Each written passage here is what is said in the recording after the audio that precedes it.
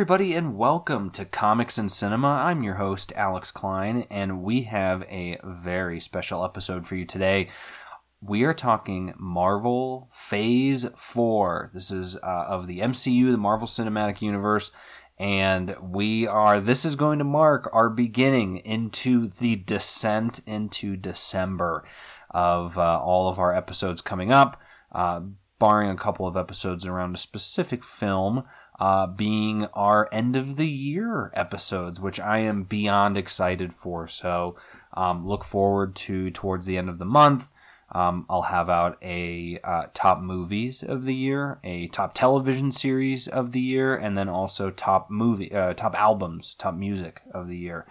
And part of that too, though, is at the end of this year, after Black Panther came out, and now Guardians of the Galaxy, is the end of Phase 4, the phase that kicked off the brand new direction for the MCU, starting with Black Widow, and ending now again with Guardians of the Galaxy, the holiday special. So 2 years worth of content, which is pretty crazy because the phases in the prior films, or prior, I guess, series, were much longer, right? They were years and years, some of them almost getting close to more than 5 years. But going forward, a lot of the MCU phases are only a year long, which is really interesting. Obviously, things have changed since then. There's more content that can be put out at once, which, you know, we're all pretty grateful for, I'd say.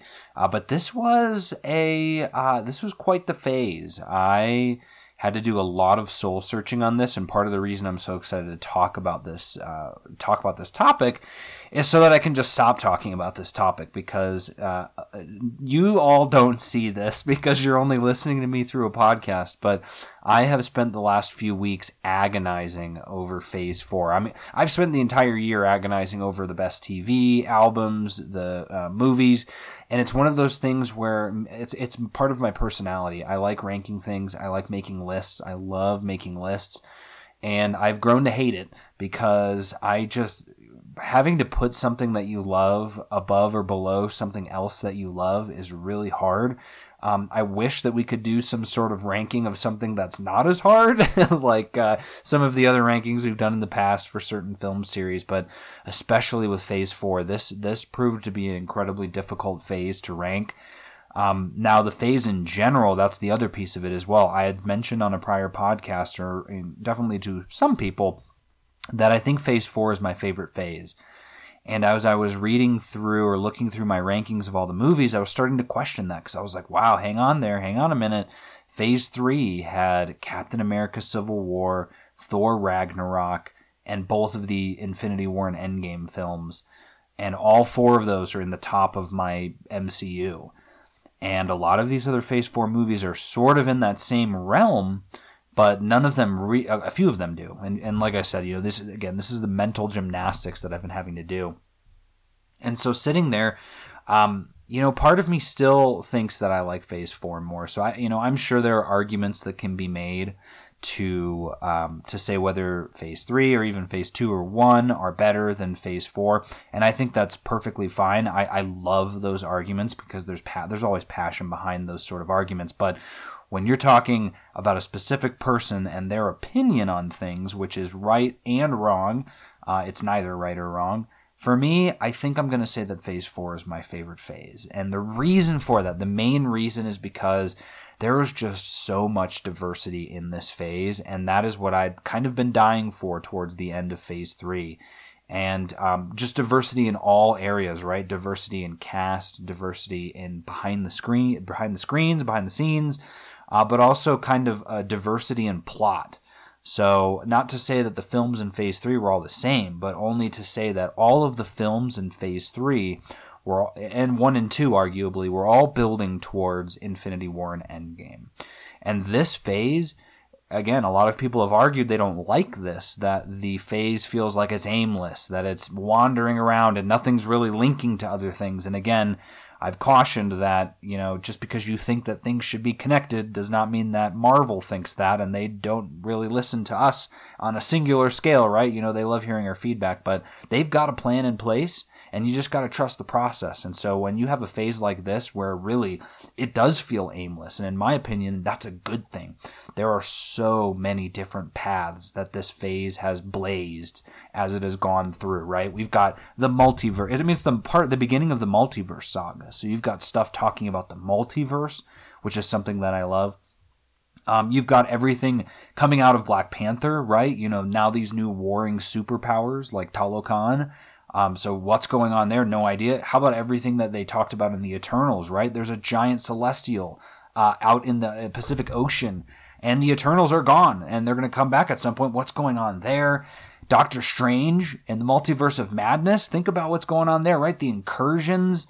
You've got all of the different artifacts that have been brought up now, the things that were created in the Eternals. You've got Miss Marvel's bangle. You have Shang-Chi and the 10 Rings. There are all these, and think about like Moon Knight, what that has set up. WandaVision, Loki cracked things wide open, all of this stuff. So, and that's just tipping the iceberg at what they explored in Phase 4. And so there's a lot of spots here where I think, funny enough, in my opinion, I liked this, that we have now gotten to the point where there are Marvel movies that certain Marvel fans don't really like and that others really love, and vice versa. And I'd been waiting for that. We had talked about that in some of our prior episodes of it's going to get to that point, right? If you are a movie studio like Marvel and you're putting out products like this, you have to continue to diversify. You have to. Your portfolio needs to. Otherwise, you're just making the same stuff over and over, and it turns into a boring slog, something that you don't even really want to watch. And they did not do this, but the downfall of making things so diverse is that certain people are going to love certain things and other people are going to not. And that's okay. That's the whole point of it. That's how this sort of stuff survives. And so in that sense, too, I don't like that it has caused a lot of disagreements, but I appreciate Phase 4 for giving us a lot more conversation to talk about versus everyone saying, oh, you saw Civil War? I loved Civil War. Oh, me too. That movie was awesome. Now we get to have those things of, I didn't really like this. And someone else says, oh, well, why not? I loved it. And so we get to have, I guess, a more diverse conversations, which again is something that we desperately need as humans. So in that sense, I think Phase 4 has been my favorite phase. So, shout out in the comments. Let me know how wrong I am, and I will let you know just how much I don't care. So we've got 18 properties that came out during these last 2 years, and I've ranked them. I is under duress, as always, and I think I have gotten right to a good spot where I'm ready to share them, and I will do that. Let's dive in right now. All right, starting at number 18, the bottom of the pack. Any guesses? It is I Am Groot, the series of shorts featuring the seedling Groot along with several new and unusual characters. Just reading that off of the IMDb summary.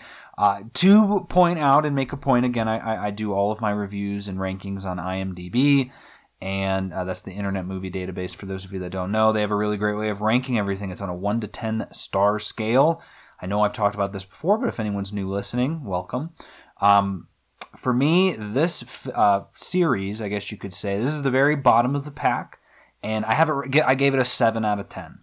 So in my eyes, a 7 is good. It is a good movie. I enjoyed it, sort of thing. Obviously, there's issues with it and there are things that I'm not a fan of. Think of it, it's kind of like on a grading scale, right? So this is in the 70s as a paper, which is passing. So that's good.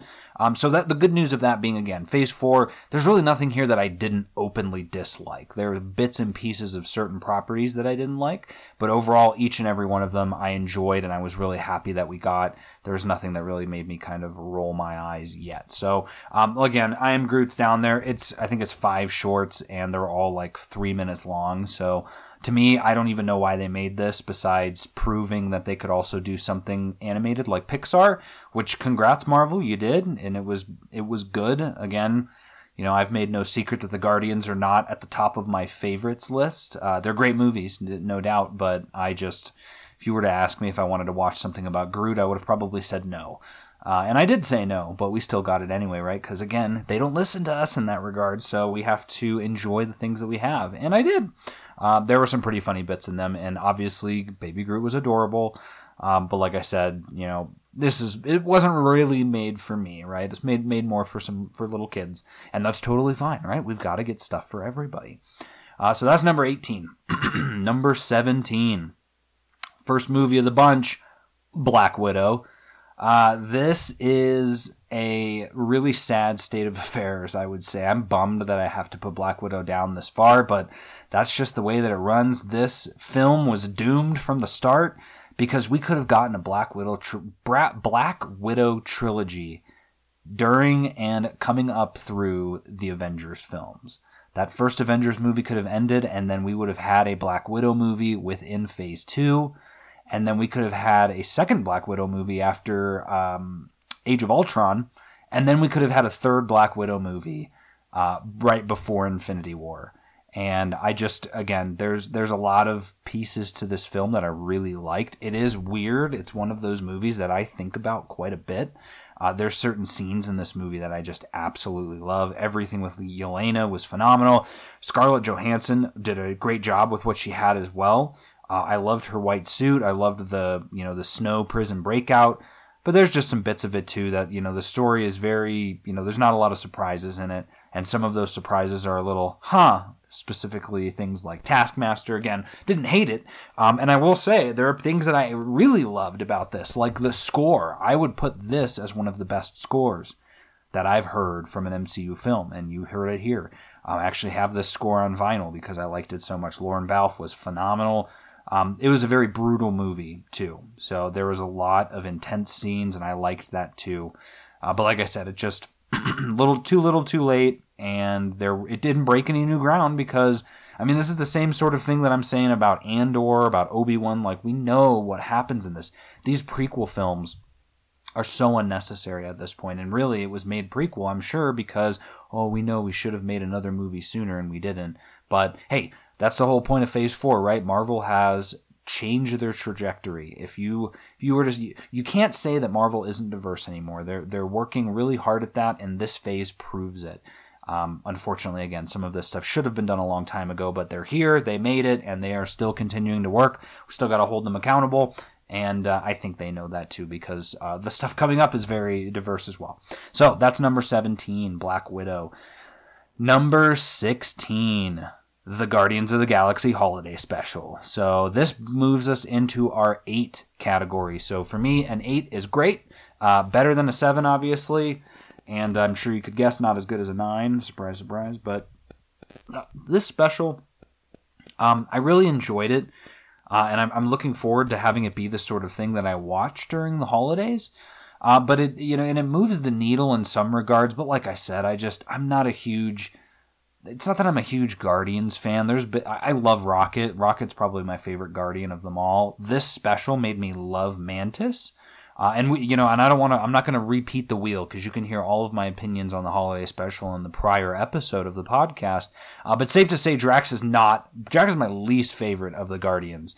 And so that we got to see him here again and doing more of the same stuff that he does, did not enjoy.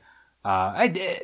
Again, I'm trying not to be mean about it. I enjoyed it. It was enjoyable, but I'm not a Drax guy, and I'm barely a Mantis guy. But after watching this, I definitely turned into a Mantis fan. So there's at least that. We got to see Cosmo. That was great, and obviously it's such a heartfelt special.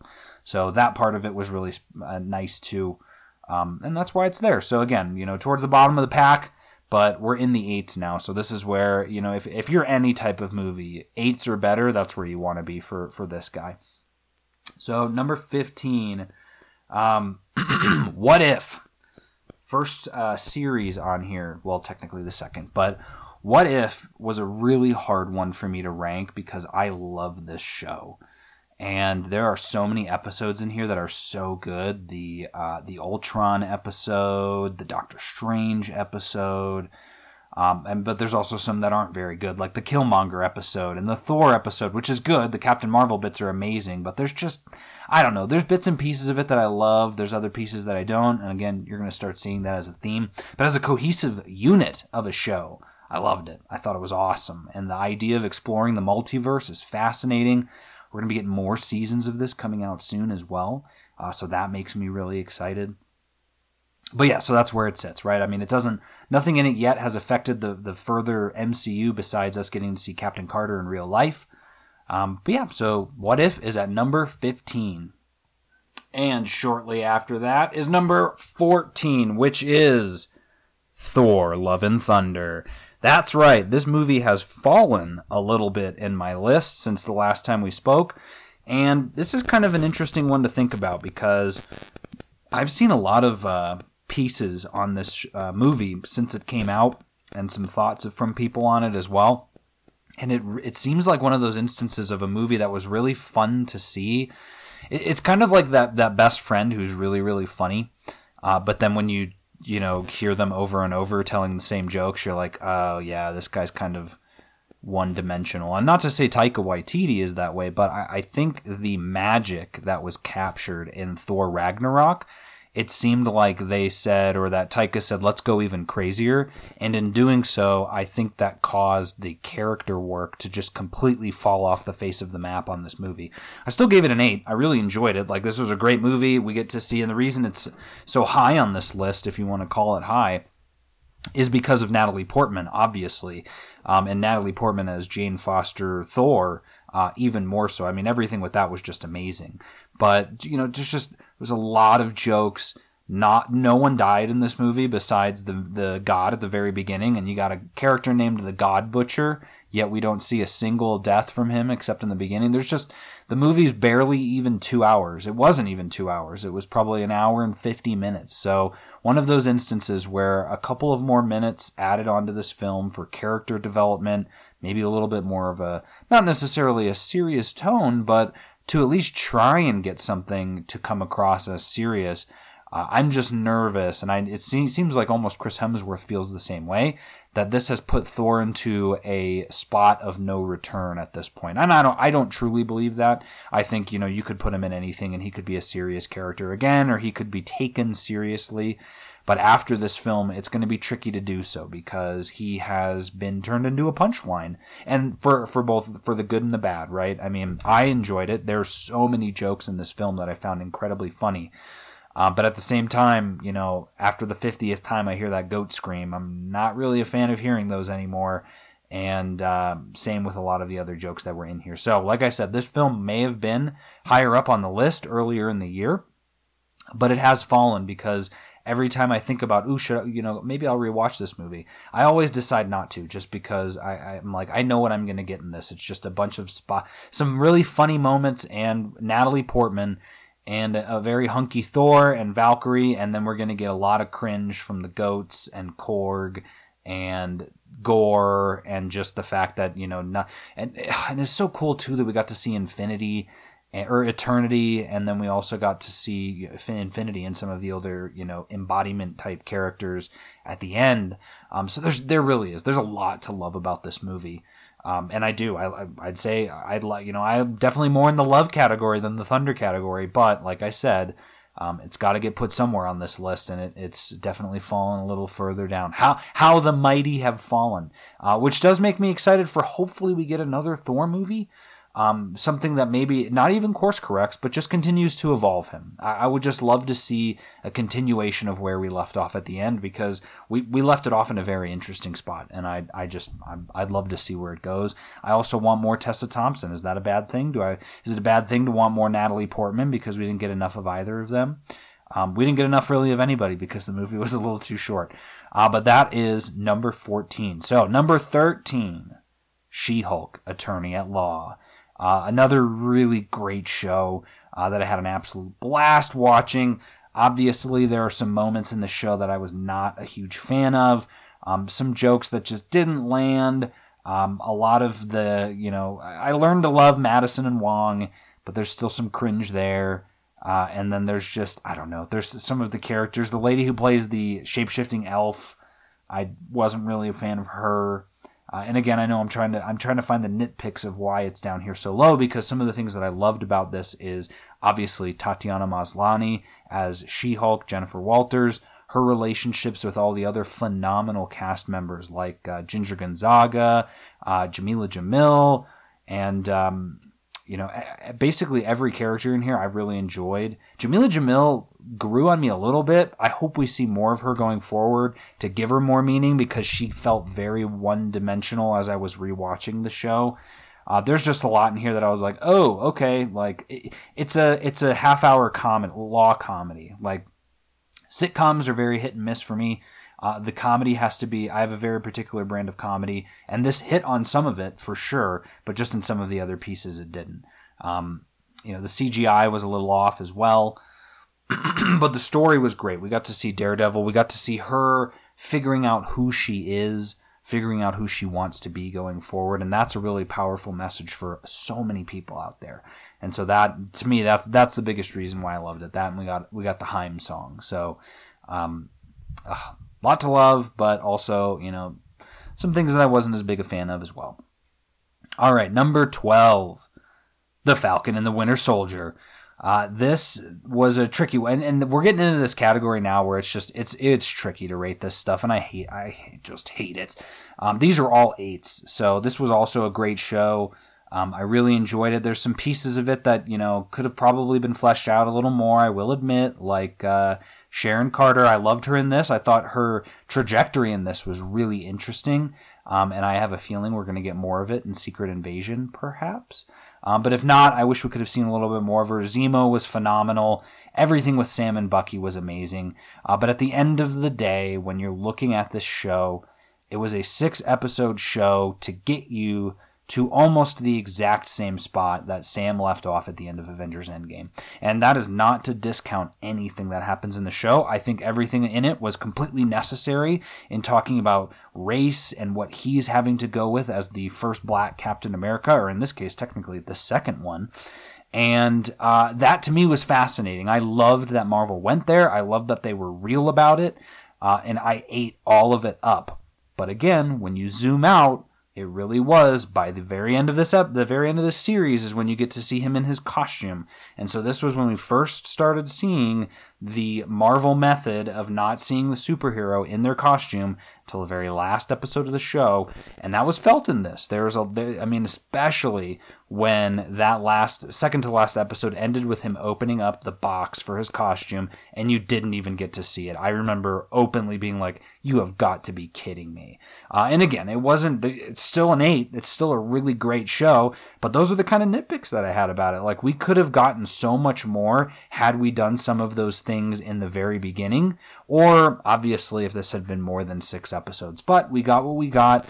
Everything with John Walker was very fascinating. Everything with the what are they called? The Flag Smashers was good. They were kind of, I wouldn't call them the best villains ever, but they had some compelling arguments to make as well. And yeah, so that's where I'm leaving it. It's at number 12 on the list. Number 11 is Hawkeye. And so this one fluctuated with Falcon and the Winter Soldier for basically these last 2 years of flipping them back and forth. I like Falcon more. No, I like Hawkeye more. And I settled with Hawkeye because I love that it's Christmas themed, but then also there's some more cool characters in here that I like more than the characters in Falcon and the Winter Soldier. Namely, I love Kate Bishop and I love Echo, Maya Lopez. So seeing them both in the show was awesome. Also getting a little bit of Yelena was really nice in the show, though I did speak on that a bit. Also, this series did an absolutely stellar job capturing the Hawkeye comics, which I loved, and I've never really been into Falcon or Winter Soldier in the comics, so that's kind of why I had bumped it up to there. But like I said, Hawkeye was just great. Same thing it kind of falls into, which is just that whole, nothing really crazy happens until the final episode, especially costume-wise.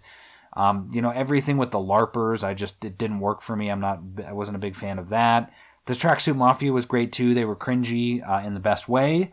There's some amazing fights in here. I loved everything that was with, Clint having to deal with hearing loss, all the sign language that was in there, the ASL. All of that worked really well. Kate's mom, same thing. And Kingpin's in this too. Like, holy cow. We got a huge connection to Daredevil in this show, and so that definitely gave it a couple of extra points. But that brought us to number 11. So we are now into the top 10, which is I'm really excited to have you guys hear this because there's There's a lot of stress and a lot of struggle over the last 2 weeks on this ranking list here. So we'll see if you agree, see if you disagree. We'll start with number 10, Moon Knight.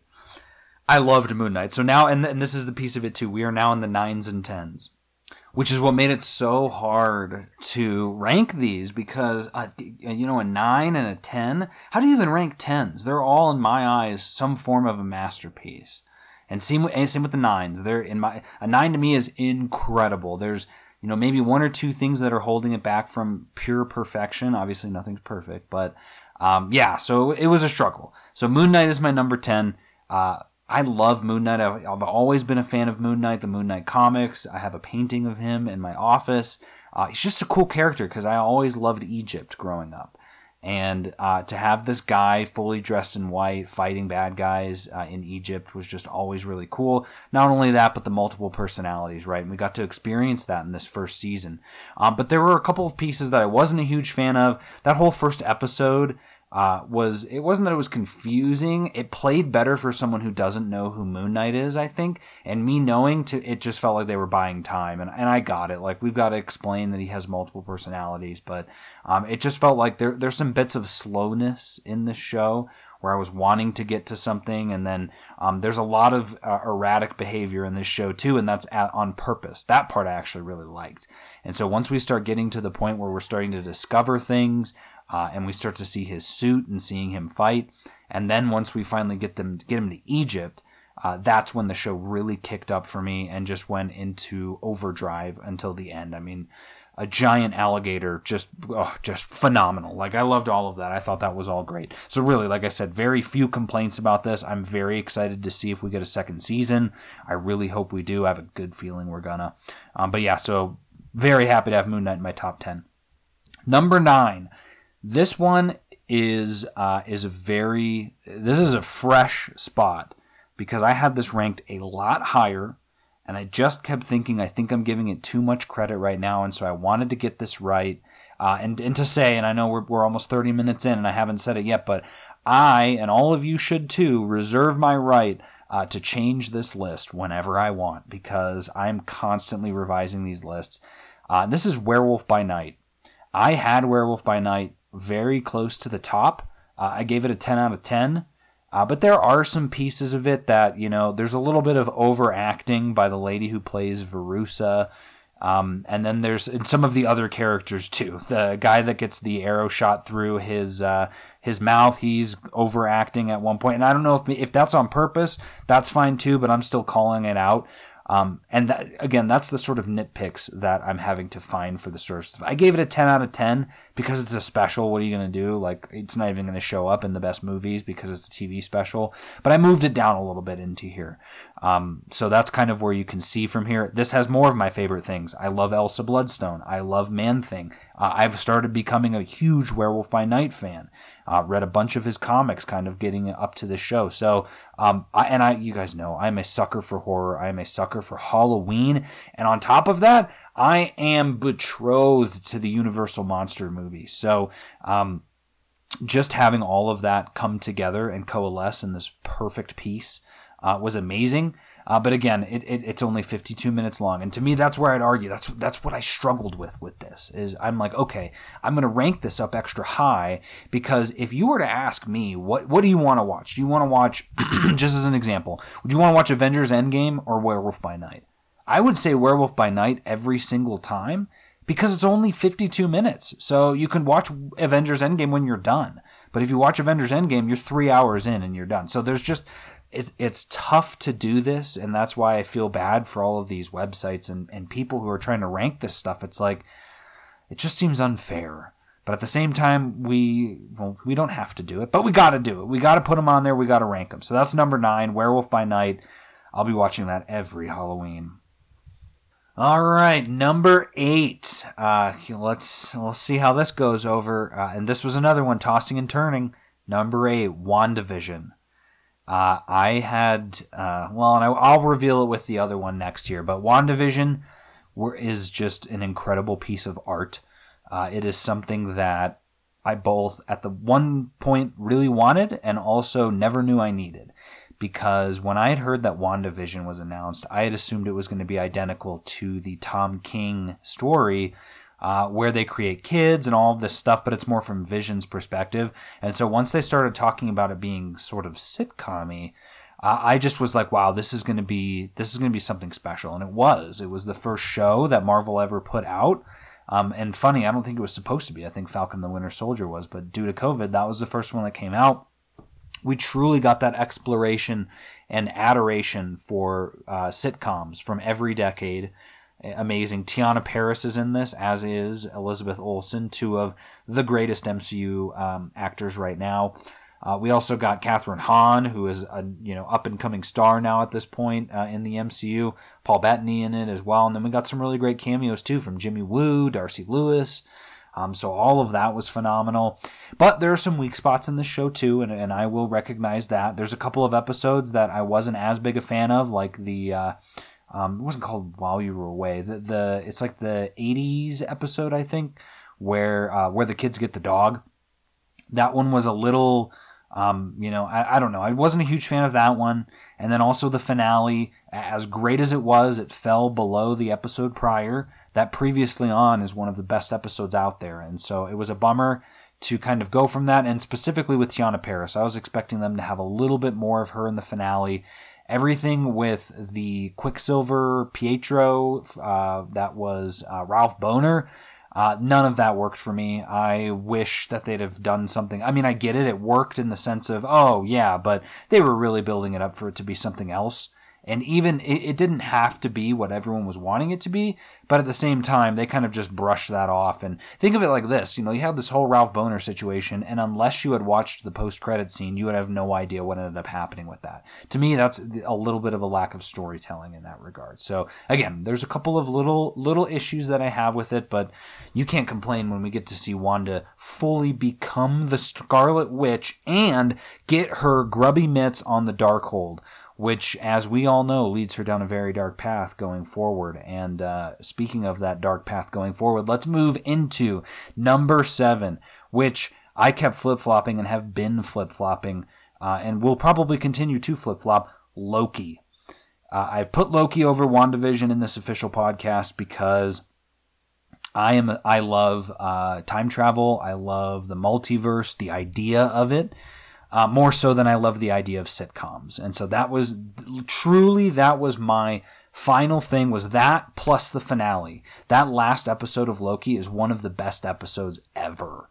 And so to have them end on that crescendo versus WandaVision, sort of having kind of a lukewarm ending in that regard. And again, we're comparing two 9 out of 10s, so I'm sorry if I'm having to really dig into some of these little tiny pieces, but that's where it is. Tom Hiddleston killed it.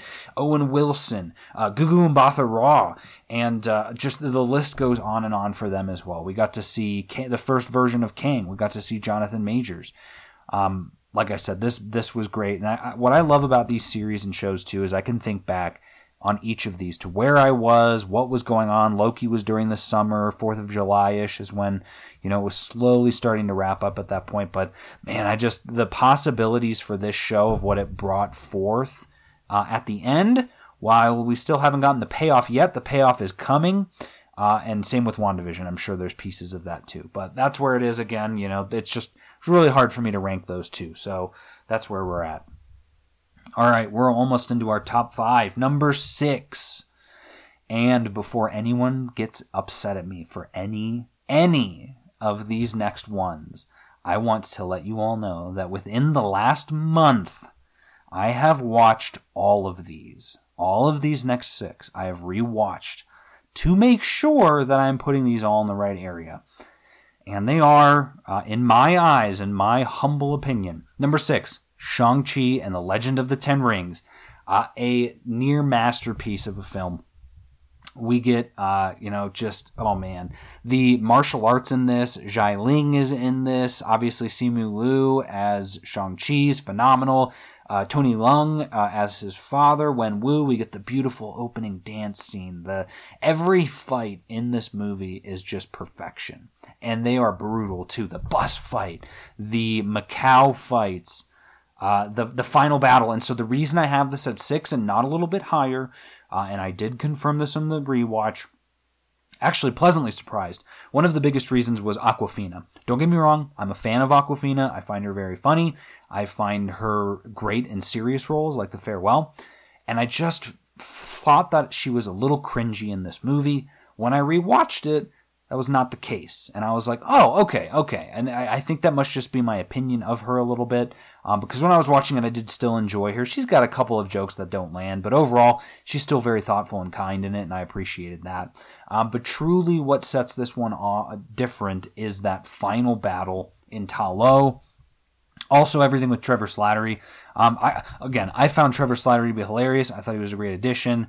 But there's just some of the bits that he did were not that great. And this final battle, not just being a little CGI heavy, but just the fact that we're going up against another giant monster.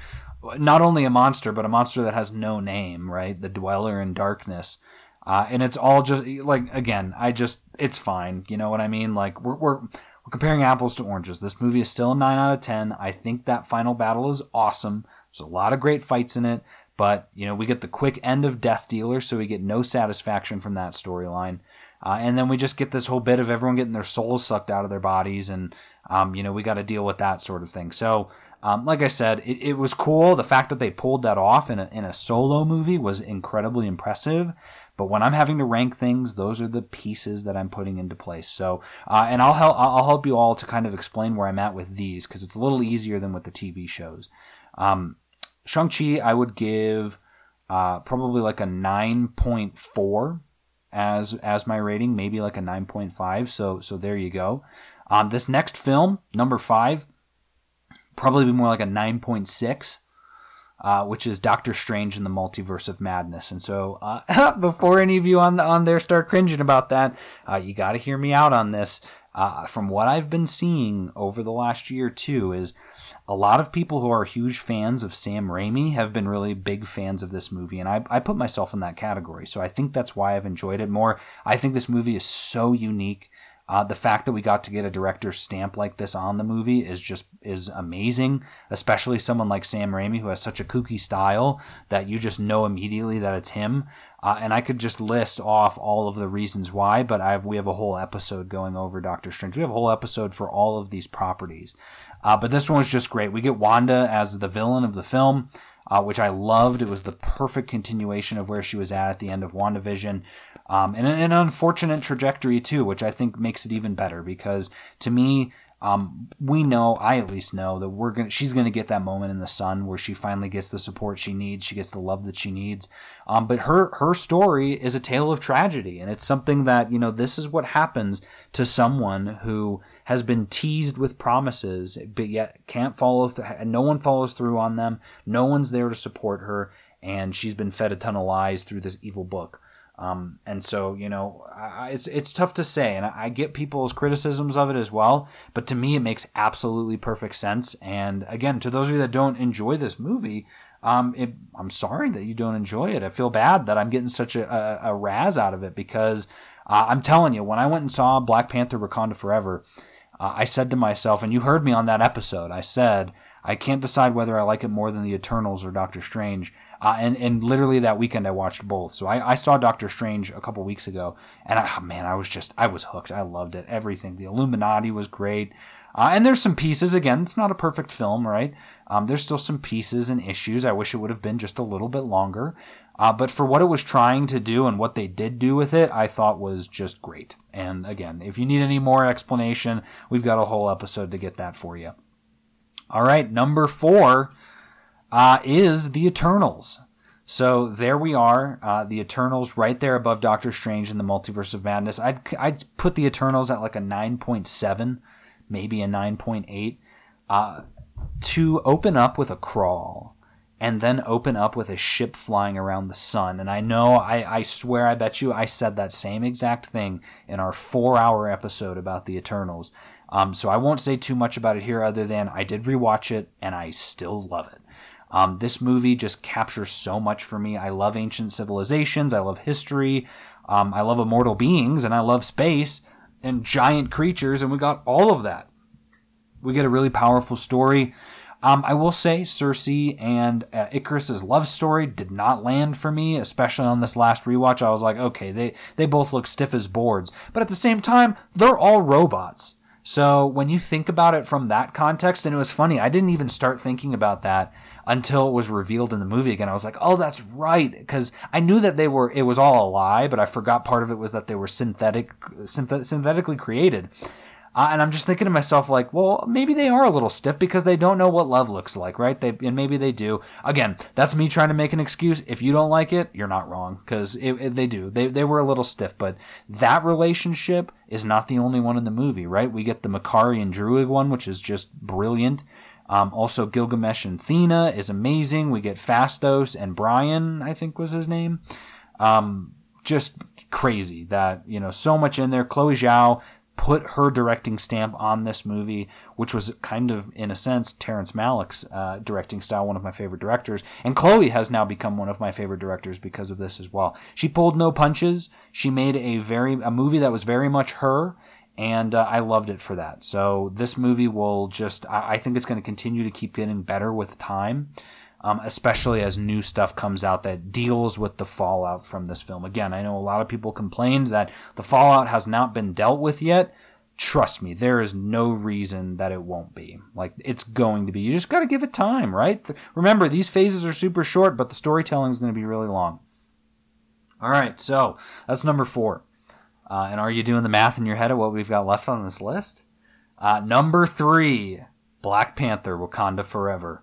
This movie I am so happy to put where it's at. This is another one I'd probably give it a 9.8 if I had to.